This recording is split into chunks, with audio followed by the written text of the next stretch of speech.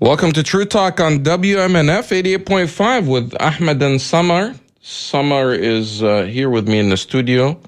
And today's program, we're going to be speaking about Palestine, and COP27. COP27 is over, but some reason we're talking about it, maybe what happened there, or we have a different perspective. It's a different perspective, and it's very important for people who care about the environment to listen to engineer Razan Zaiter. She happens to be a Palestinian and Jordanian, and her organization, a very fascinating organization based in Jordan, but she coordinates with maybe 35 civil society type of organizations about the environment. And the way they look at it, Ahmed, is so different from a third world we're going to hear what she has to perspective. say, and you'll reintroduce her. And I guess this is why you picked this song for her. And we'll be right back after the short music break with our show. This is True Talk on WMNF. with Her Excellency Samar Jarrah and Ahmed. على أرض تلاقيني أنا نهلي أنا فديهم أنا دمي فلسطيني فلسطيني فلسطيني أنا دمي فلسطيني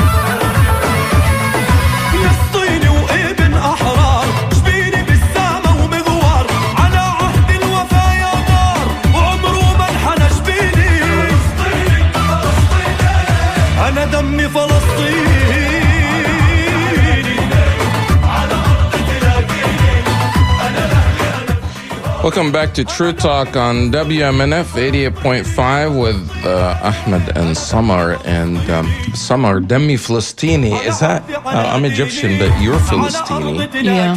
But for some reason, if you're watching the World Cup right now, it seems like everybody that's there, so many people are Palestinian celebrating with the Palestinian flag. Palestinian. Did you see that? Yeah, of course, because Palestine is in the hearts of every human being that has some decency and respect for morality and human rights and international law. And so the Palestinians, of course, or the cause of Palestine is very vivid in the hearts of Arabs and Muslims. And they had a chance on the world stage to talk about Palestine, to show their love for Palestine. And I think a lot of people are paying attention that there is a difference between what is being promoted in some Western media or certain Arab media about the so-called Abrahamic Accords and peace, accords, whatever you want to call them. It doesn't mean that the people of these countries... Okay, well, I'm hoping after this segment we're going to talk more about the World Cup. I didn't finish. Our guest is on here. Yeah, I think Razan would not mind. Yeah, go ahead. Let's introduce Razan. I'm very honored to be talking to Razan Zaiter, who is a graduate of the American University in Beirut. And she's an engineer, I think agriculture engineer. But she is the founder of a fascinating organization. And it's called the Arab Group for the Protection of Nature. In 2019, Ahmed, she founded the Arab Network for Food Sovereignty as an independent body. It has almost 35 civil society organizations and different unions from 13 Arab countries. And just as the events of the climate conference in Egypt, I think it's called the COP27, COP27. She wrote a very interesting piece related to the third world perspective of climate change. And she was calling for this conference not to be just like other conferences, to pay attention to the role of Western powers in polluting Earth. Good morning, Ms. Razan Zaiter. Ahmed? Could you? Ahmed is running the board, so. Yeah, good morning. Razan? Yeah. Good morning, yes, Razan. Yes, Good morning, Summer. It's an honor to be with you. I'm so happy to touch base with you personally again and to see Ahmed this evening. Thank you for inviting me. Thank you, Razan. As I was just mentioning, the piece you wrote just I think before the beginning of the conference, and I think you were saying, I think it's in Arabic, but I can translate it to climate justice and unequal war, in which Arab nations are the biggest losers. Why did you say that? What's the gist of your argument here? You know, the responsibility of the Arab region in the gas emissions is the least in the world. And they are being blamed for much of the climate change and asking them to reduce their gas emissions without really looking at the gas emissions that are in the north and the industrial countries. They are not helping not only the Arab world, all the South in adaptation to this climate catastrophe that they are causing.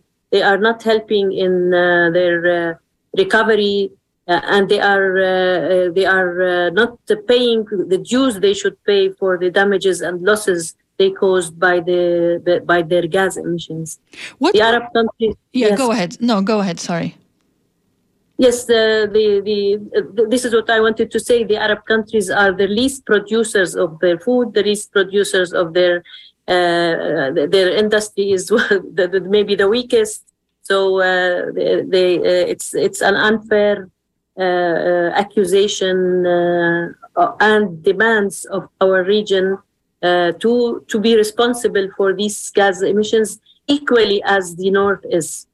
So the threat, this is what I understood from reading your fascinating article. The threat is that if they demand the people of the South to be more careful with gas emission, it could reflect on agriculture, which is so needed in that part of the world as food. Yes, it does. Actually, you know, there is a point that some type of agriculture which is producing meat is a cause of a high rise of the gas emissions in the world. The higher the consumption for meat and for the animal farms, it might be also a cause for climate change and the rise of temperatures. But the Arab world is the least producer of food, the least producer of any type of food amongst the producers of the world. So when they ask the South to be careful in agriculture and to lessen their production, we find this a threat. Also, we find it our right in the Arab region and in the South to have the full opportunity for development as the North. So the gas emissions should be reduced from the North, and the South should be given more space to follow with their development and with their industry and with their agriculture. We should not pay the tax for their emissions. Did they recognize their role and their contribution? I think since 1850, and the Western industrial world is contributing to the crisis. But did they, at the end of the conference that was held in Egypt, it was over a couple of weeks ago, did they recognize their role, or that they have a past that contributed to this crisis? Well, they didn't very much openly, but they, after around 25 years of activist condensed work to push them to acknowledge the damages and losses responsibility that they did in a way to refund the damages they did, or to compensate for the people. But and this was done in the last, it was an achievement in the last COP, the first COP that has some kind of achievement, but it was not a very serious, commitment. It was not included in their funding strategy that they came out with. It was mentioned, there was discussions about it, but we didn't feel there's a serious will to really compensate for the damages and the losses they have caused for the whole world. So what was the most important recommendation of the COP27? Anything that pertains to the Arab world, or helping countries in the South deal with the emissions that are caused mainly by the northern hemisphere? Well, Summer, I'm a bit sad to say that the Arab world is not united in COP, and neither is the South very strong to come together and impact these meetings to the benefit of the South. Unfortunately, I felt many countries are divided. They are looking for funding and funding opportunities. And we are very sure as people's representatives that the COP is always for the benefit of the superpowers, for the marketing of their interests, for their own opportunities, for their own space. The South is there is a strong movement for people, but I still feel that the countries and the governments of the South are not working for their own interests, for their peoples, for their future. If the Arab countries unite together, they can really impact and have a bigger space that they deserve. Actually, I didn't feel the performance of the Arab countries satisfactory. You're the founder of the Arab Network for Food Sovereignty, and as I was reading to prepare... That's my co-host when he deals with the... Oh gosh. Anyway, sorry. Sorry about that. That was actually a World Cup intervention on the computer. 2012, you founded the Arab Network for Food Sovereignty, and you are coordinating with About 35 unions and civil society organizations from 13 Arab countries. None of those are united in, for instance, or you need really nation states to be involved more than just unions and civil society to have an effect on such conferences and a global issue. Definitely. The creation of Food Sovereignty Network was, alhamdulillah, a very wise decision to do, because now we have unified positions. Now we are trying to impact our own governments, the regional platforms, and internationally with the comrades of other movements in the world. But definitely, Samar, without the support of our governments, without the partnership together to impact these, what can I call them, very superficial international conferences that leads to nothing if we are not really strong, if we are not asking for our shares, for our rights for development, and facing them to cut down their emissions in a way not to reach the catastrophic level of passing a certain amount of temperature raise. So in our network, we are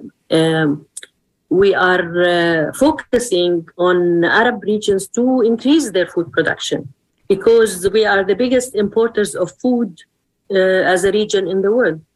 And as long as we don't produce our own foods, we are not sovereign over our natural resources, nor on our political decisions or our freedom. So Food Sovereignty Network has started to advocate for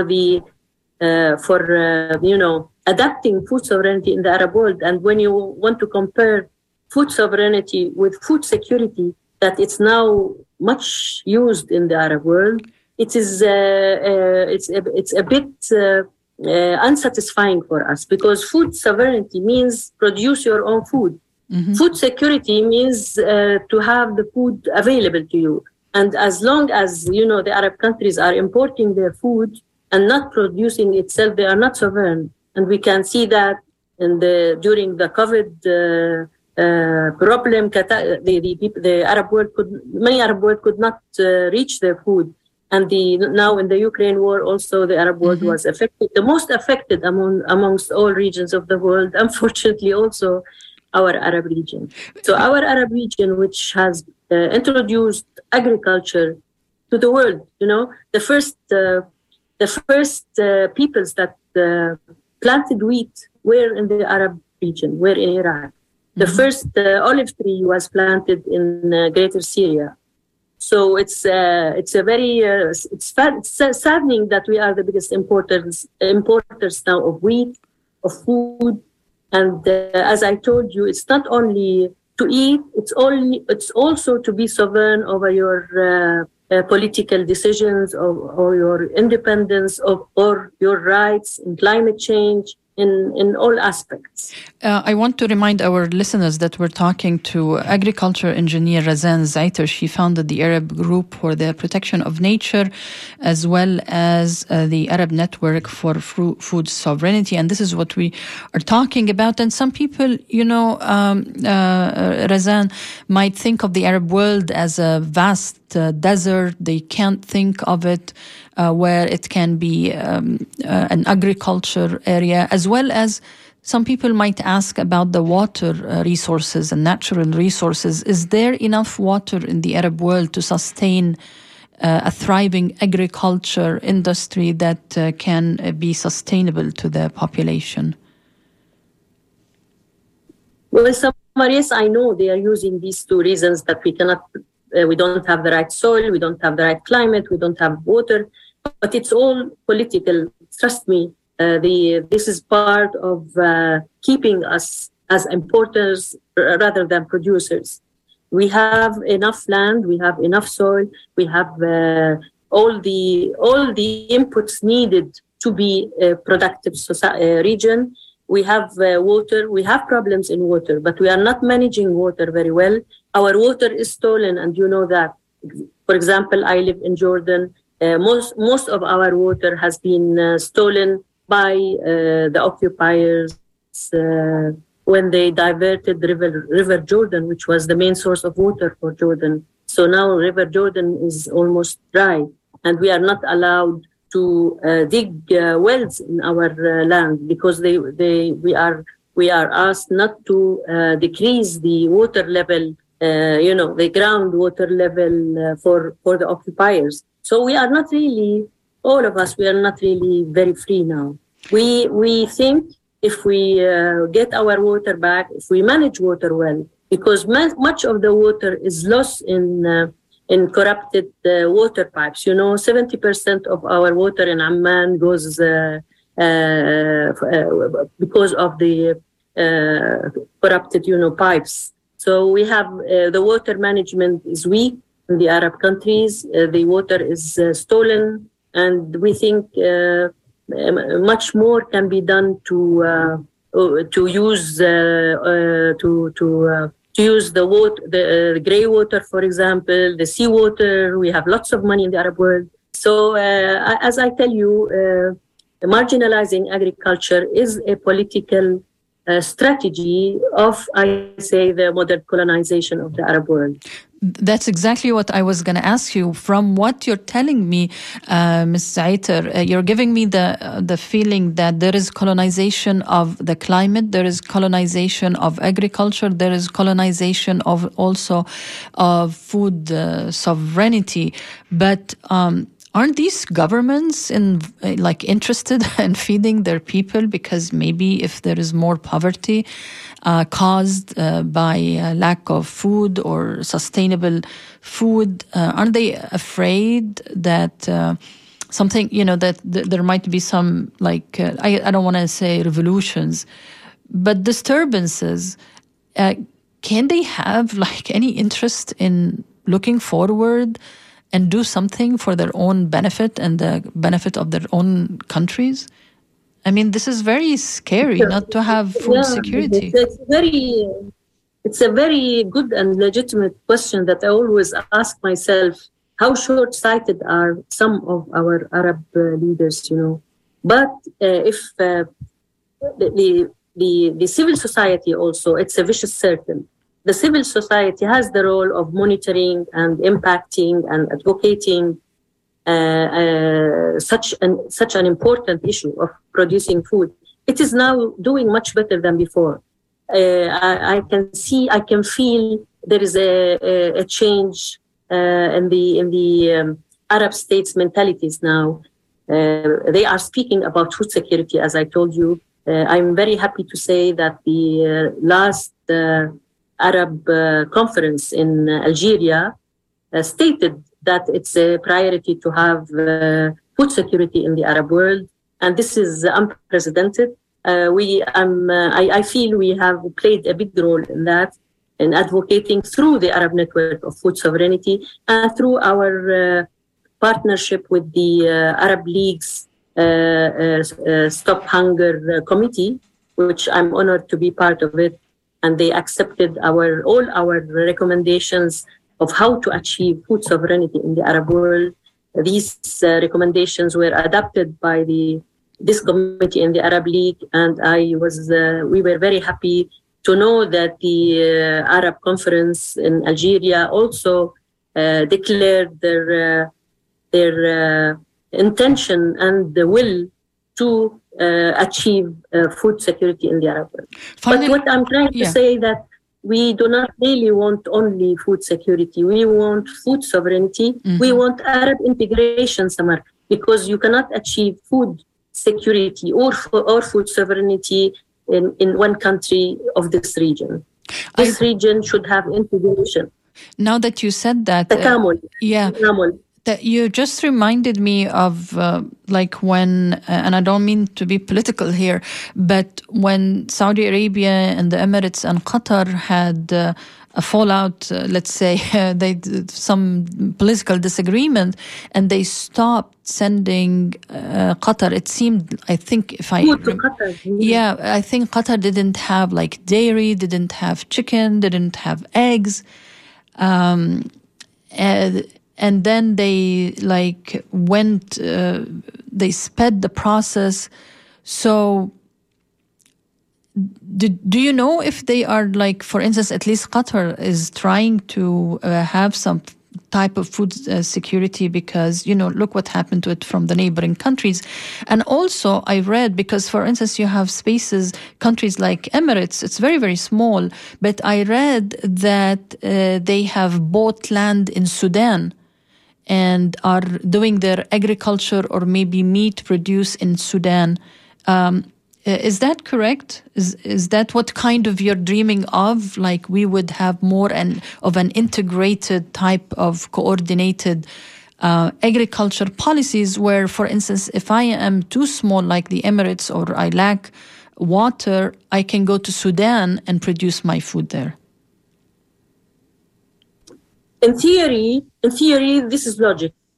But what's happening, unfortunately, that in many events, it is we call it land grabbing rather than integration, because these big investors come, they take the land from the poor farmers, they purchase lands, and they maximum they use the farmers as workers in their big projects that are intended to export to Emirates. But the people of Sudan might not benefit from it. You understand what I mean? Yeah. It's a very important thing that the countries like Sudan or any country that they come to work in it, that they secure the rights of the farmers to produce, be partners in their communities with these investments. I'm very afraid that this is not really happening, and this only can be rectified by a solid civil society and the strengthening of our states to be sovereign over their own natural resources. It's not only money what we need. Yeah, I can see what you're trying to tell me here, but we dream of proper integration. And I think it's not far-fetched. I think there is now awareness. 20 years ago, we had not had this chance to speak like this. Now people are accepting it. People are speaking in Jordan about food sovereignty, doing projects to strengthen this idea. I think we have achieved a lot. Qatar, as you said, is keen about it. Everybody, Saudi, all of them are talking about production. But as I told you, not any production. Production that secures the rights of the rural people to develop, to be partners in their lands, to have, it's not only agriculture for import, it's agriculture for farming families, for it's a whole story, you see. So we started, in the region, but it needs lots of more advocacy, more work together to monitor and to try to be a stakeholder in this process. And we are on the right track. As I told you, the Arabs' resolutions in Algeria were really, really much better than before as to food security.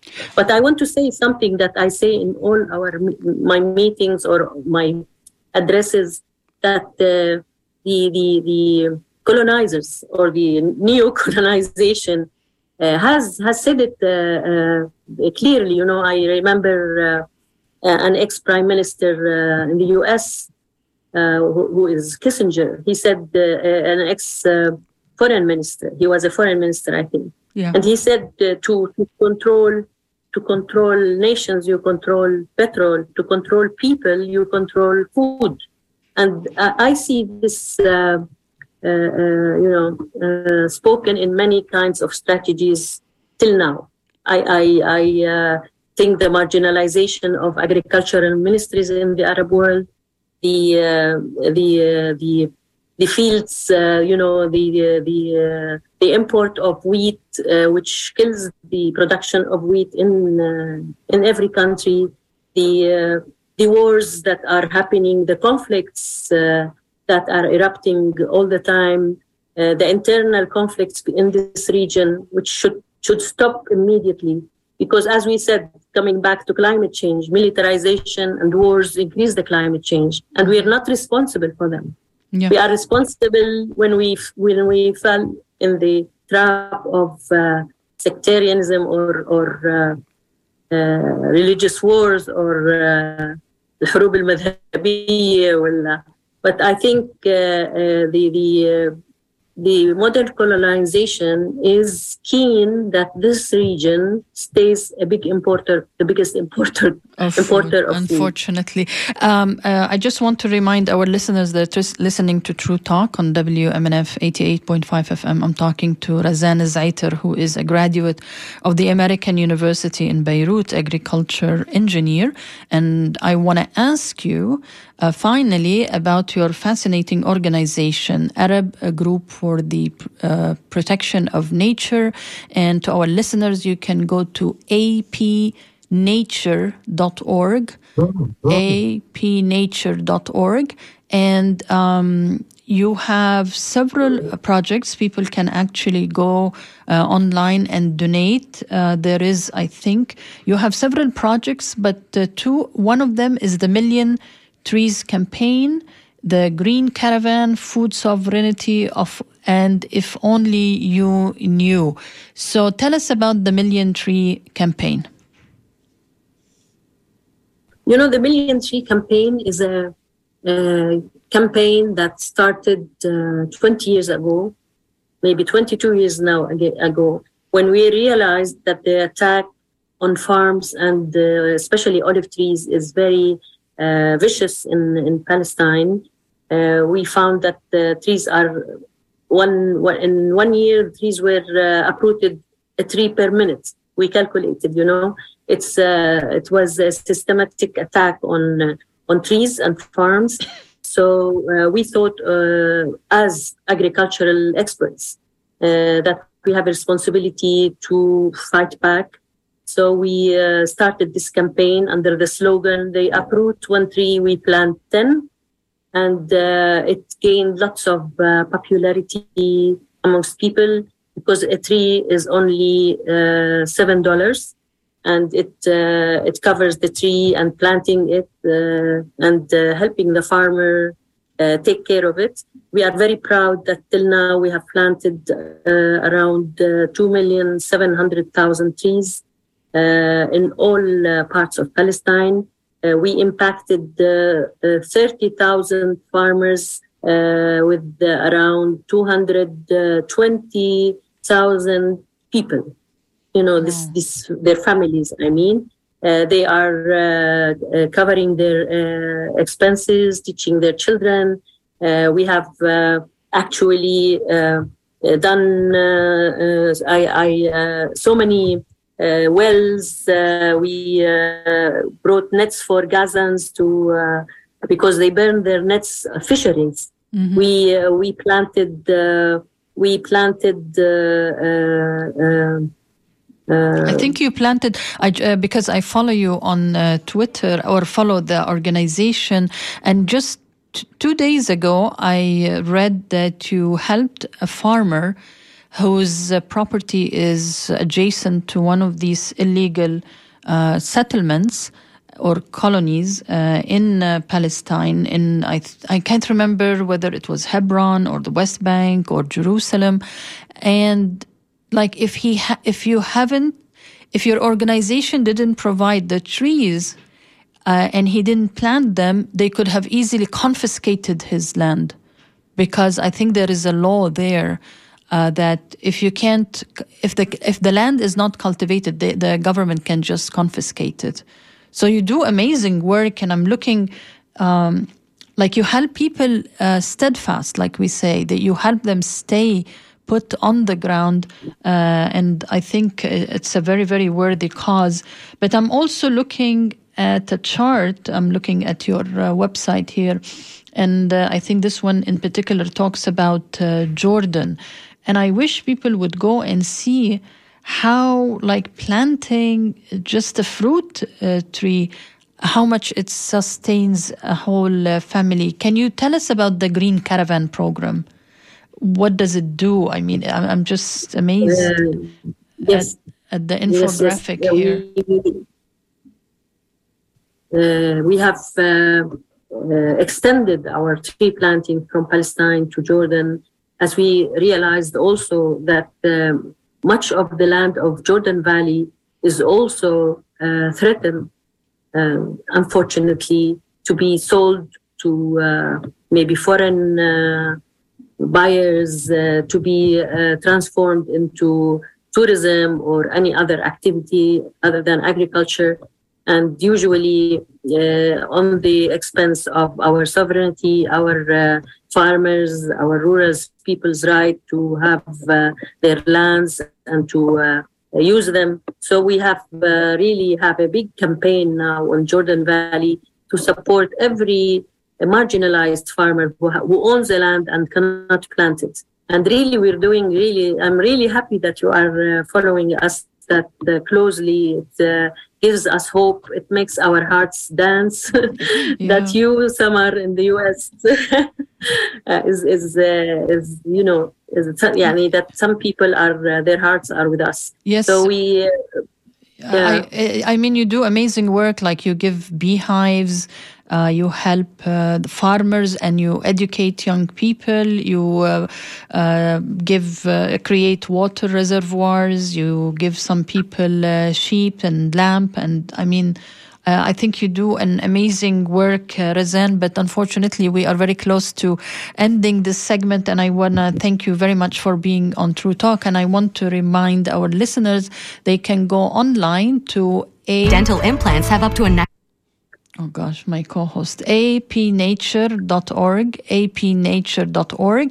because they have the ability to donate online. You can donate for food security. And if you want to plant trees in Palestine, they uproot them and we plant them, as Ms. Zaiter said. Thank you so much, Razan, for being on True Talk. Thank you so much for hosting us. And I would like to tell you, to finally tell you that the people of Palestine are really steadfast in their lands. They are refusing to sell their lands for millions of dollars. And they understand the meaning of keeping their land. So we should support them. And thank you for supporting us and hosting us. Thank you so much, Razan. When we come back, hopefully my co-host will be more alert and stop interrupting our segments with, what are you watching? No, I was just cueing the music for the break, and in honor of Morocco leading in the World Cup right now in their match against against Canada. Is it the only country still in the game? I guess you're not following the game very much. It's just they're still in the first round. But here's when we come back, we'll talk more about the World Cup. This is True Talk on WMNF.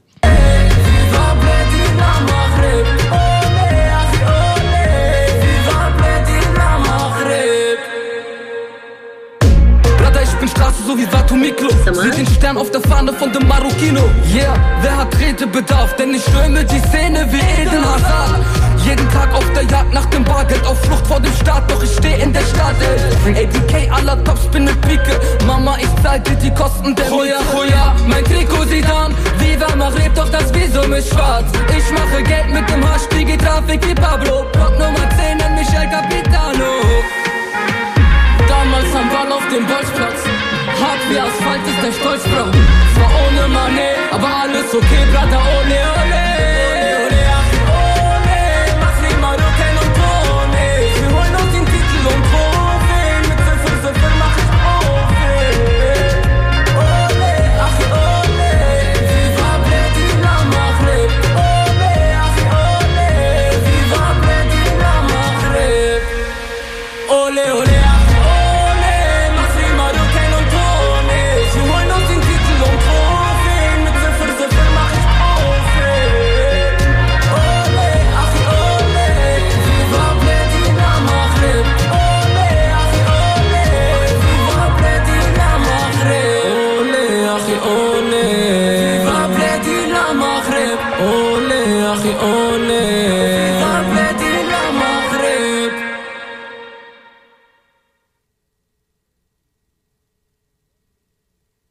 Viva la Maghreb, I guess produced by Thank You Kid.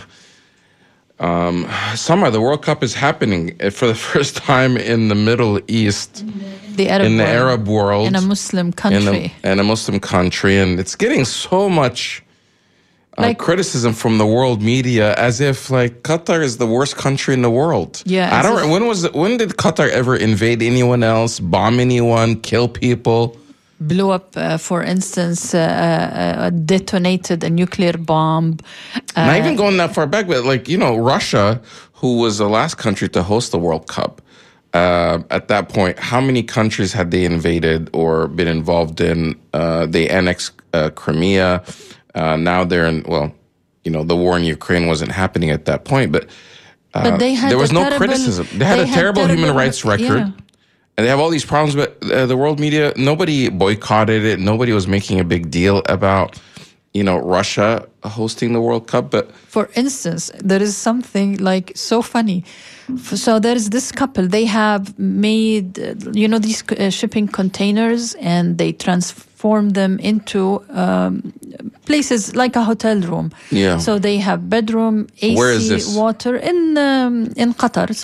For the Mondial. Okay, for the World Cup. Mondial is the official Mondial. Is what everyone else in the world calls it. That's Spain? Yeah. It's French. Looks like it. Right. Mondial. Anyways. Okay, so they're making these containers into like hotel rooms. Yeah, so they have a shower, they have a bath, they have everything. And then the lady comes in and with her finger, she touches the window silt, or they call it the window. Who's the lady? Is she a reporter? Yeah. Okay. And there is sand. Oh. And I'm thinking, this is, for God's sake, the middle of the desert. No matter what you do, if you pass your finger, you go to Egypt, my sister's house, okay, and you pass your finger at the end of the day, there is dust. If you go out here in Florida, the same thing happens. So, there is dust. It's in the middle of the desert. So what was her report on? Oh, she was just highlighting the type of homes. There's dust in the desert. Can you believe it? There's actually sand in the desert. How could there be sand in the desert? But there's so many attacks about, how Qatar should not be hosting this for so many reasons. But it seems to be going pretty well. They have people are all these stadiums. And it's the first time, because such a small country and the stadiums are close to each other, that spectators can actually watch like one or two, more than one game a day, because they finish normally. Like when it was in Russia, you have to fly between stadiums, between cities. But there, you just walk across the street or take the metro system, and then you can watch the other game. But a big criticism that's happening there, of course, is when they decided to ban alcohol sales from the stadium. In the stadium. During the games. Which makes sense. I don't want to be sitting if you watch some of these games that are happening and how the spectators, the fans respond, especially when they're drunk, it's crazy. Yeah, I know. But that's just where you're going to make... So is it about human rights, or is it about the beer, It's banned in several, by the way. In Britain, they ask in certain areas when there is a game, they ask the game either starts late after the pubs close, or I read something about that. But the whole idea is... Yeah, that wouldn't make sense. They would start before the pubs open or something. Because after the pubs close, are they going to start at 2 a.m? I don't know. They close at 11. Oh, okay. But that would be a very late... How do you know so much about pubs in Britain? Don't ask me deep questions. Yeah. Okay, sorry. Well, you brought it on. When you open up a conversation, just like in court, you're opening yourself up to cross-examination. So be careful what you say on the show live. Okay. But it's the LGBTQT, I think. LGBTQ issue, as far as that Qatar is not allowing the flag, the rainbow flag, to be flown or displayed in the stadiums. But it's for instance, Germany is so mad at these things, which, in a way, people should respect the culture. When they say, how are they displaying their madness? They still went. Of course, they still went. But for instance, the players covered their mouth, and then when a German journalist... When they covered their mouth, you mean... okay, just to provide context, I guess they covered their mouth during the team photo right before the game started. They covered their mouth as if they're being silenced. But then what happened? So a German journalist is going around town asking the Qataris, how could you be so censoring this important issue? And they said, why don't you talk about Palestine? And she said, this is a different issue. He says, no. You care so much about this cause. We care about the Palestinian cause. Talk about it. Meaning they're pointing out the double standards or hypocrisy in the human rights. Yeah. So, of course, if you want to talk about human rights, talk about the Palestinians. And she said, I'm sorry, I can't continue this conversation. Oh, that's how they shut it down. Yeah, she couldn't. I also saw, Germany actually is doing, which was supposed to be a favorite, to win this World Cup. That same game that they covered their mouth, they lost to Japan. They're not a great team. And it was a huge upset. And then as commentators in Europe were telling Germany, maybe the players should have been more concerned. Even within Germany, there's criticism against the players saying, instead of making political statements, maybe you should just focus on football because they lost. And then the second game against Spain, they tied.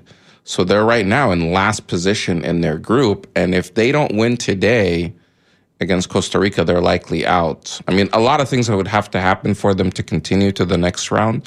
But Morocco right now is winning. How many? 2-1 against Canada. And so they're actually, they already qualified. Even if they tie today, they will still continue. But how many they're going to go rounds? to the next.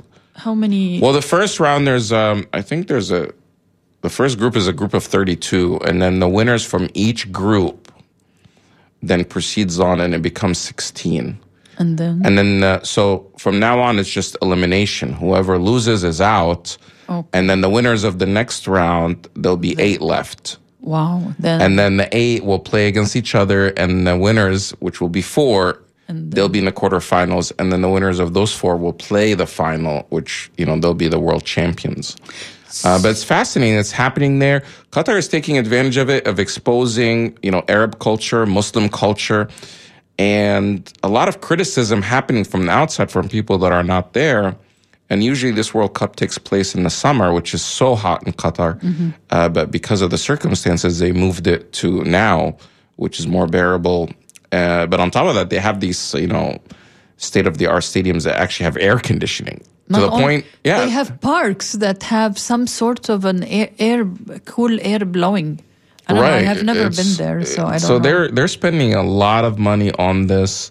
They're trying to really showcase, what the Arab world has to offer. Because, growing up in this country and in general, when people think of that part of the world, they think like it's backwards, it's desert. I mean, I remember growing up here, and I've said it here on the show before, that even when I was in high school, people asked me, because they know I'm from Egypt, or would hear I'm from Egypt, and they would ask if I lived in a pyramid and if I had a camel as my vehicle.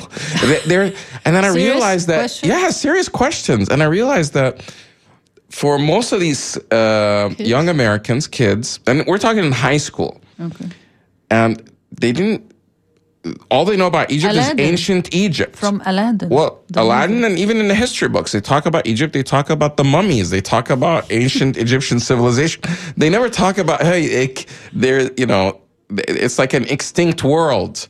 They don't talk about the modern Egypt or the Middle East or what's happening there. So their perception of or they hear about it in Bible school, or Bibles, Moses stories and Jesus and going to Egypt and the pharaohs.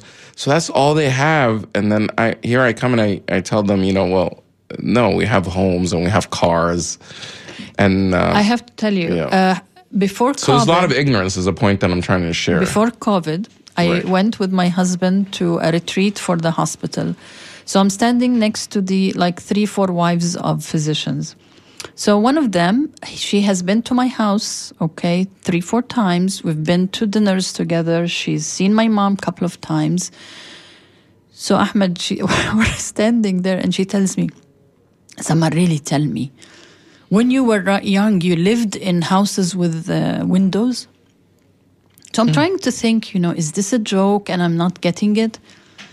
So the lady says, I said, windows? She says, yeah, you lived in houses with doors and windows. I said, yeah, but unfortunately we would sleep outside and we would let the camels live inside. Who did you say this to? The physician's wife. Wow, this is an old, she's in her late 50s, let me say. Yeah, this is what they think of that part of the world. She's been to my house. She knows my background. I speak 3 languages. She speaks hardly English. And this woman has the audacity to ask me if I lived in a house with a window. So I said, yeah, but you know what? Did she think you were in a prison or what? My parents would let the camels live sleep inside. The woman looked at me trying to figure out, wow, this is so bad. She didn't get your sarcasm? I hope she did. And the day I arrived to the US, 2 days later, like after I got married, so we go to this New Year's Eve party, and my husband is introducing me to other people, and here is another doctor's wife, and so she's asking me a few questions. How was my trip? Blah, blah, blah. So Ahmed, after 3 minutes, she says, wow, you learned English in 48 hours? And I really couldn't answer her at that time because I thought, that can't be true. That level of ignorance cannot be true, but unfortunately it is. So people who are going to the Mondial are being exposed to calligraphy, art, culture, music. High-tech, state-of-the-art vehicles and buildings that they haven't seen anywhere else. This tiny country of Qatar, which I think they have, their whole population is something like, this is their citizens, is 150,000 to 200,000 people. They can all stay in Orlando hotels. Yeah, and they've been able to transform their country into something that's just so, in 10 years. Of course, they were already on the road, but this really expedited it big time. And it's nice. And a lot of people are saying positive things that, we're glad that that the first one to take place in the Arab world is in Qatar. They're really doing a good job. Because can you imagine some other places, how they would handle it, Yeah. in the Arab world? Oh gosh, if they went to Egypt, they'll be all stuck in traffic. That's true. They can't get to the game. And the players will even be late, for the game. The players won't make it on time, like somebody here who walks in very late. I was on time. I was here. Last second, but it was on time. Last second. I drive 2 hours to be here. And I always, mashallah, Allahu Akbar, I arrive either 20 minutes or 15 or 10 or 9 minutes before, and I'm driving on I-75. Well, you have to, because you don't know. I-75 could take 3 hours or take 1.5 hours. How come for the past 20 years I arrive on time and you live here and you never arrive on time? Twice, only twice. Twice? By the way, Canada. Morocco won their game. Congratulations to Morocco. So we're going to end with a song for Morocco and for our Moroccan listeners out there. Congratulations to you and for the accomplishment of your Moroccan team. Stu is waving. Stu is waving. He's also, I don't know if he's watching the World Cup, but he's next. Is England still in? Yeah, England is in. Yeah. Okay. Stu says England is still in. Right. This is True Talk on WMNF Tampa. Have a great weekend, everyone. We'll be right back. We'll be back next week. Inshallah. Same time, same place on 88.5. ينتظر الصعود للعب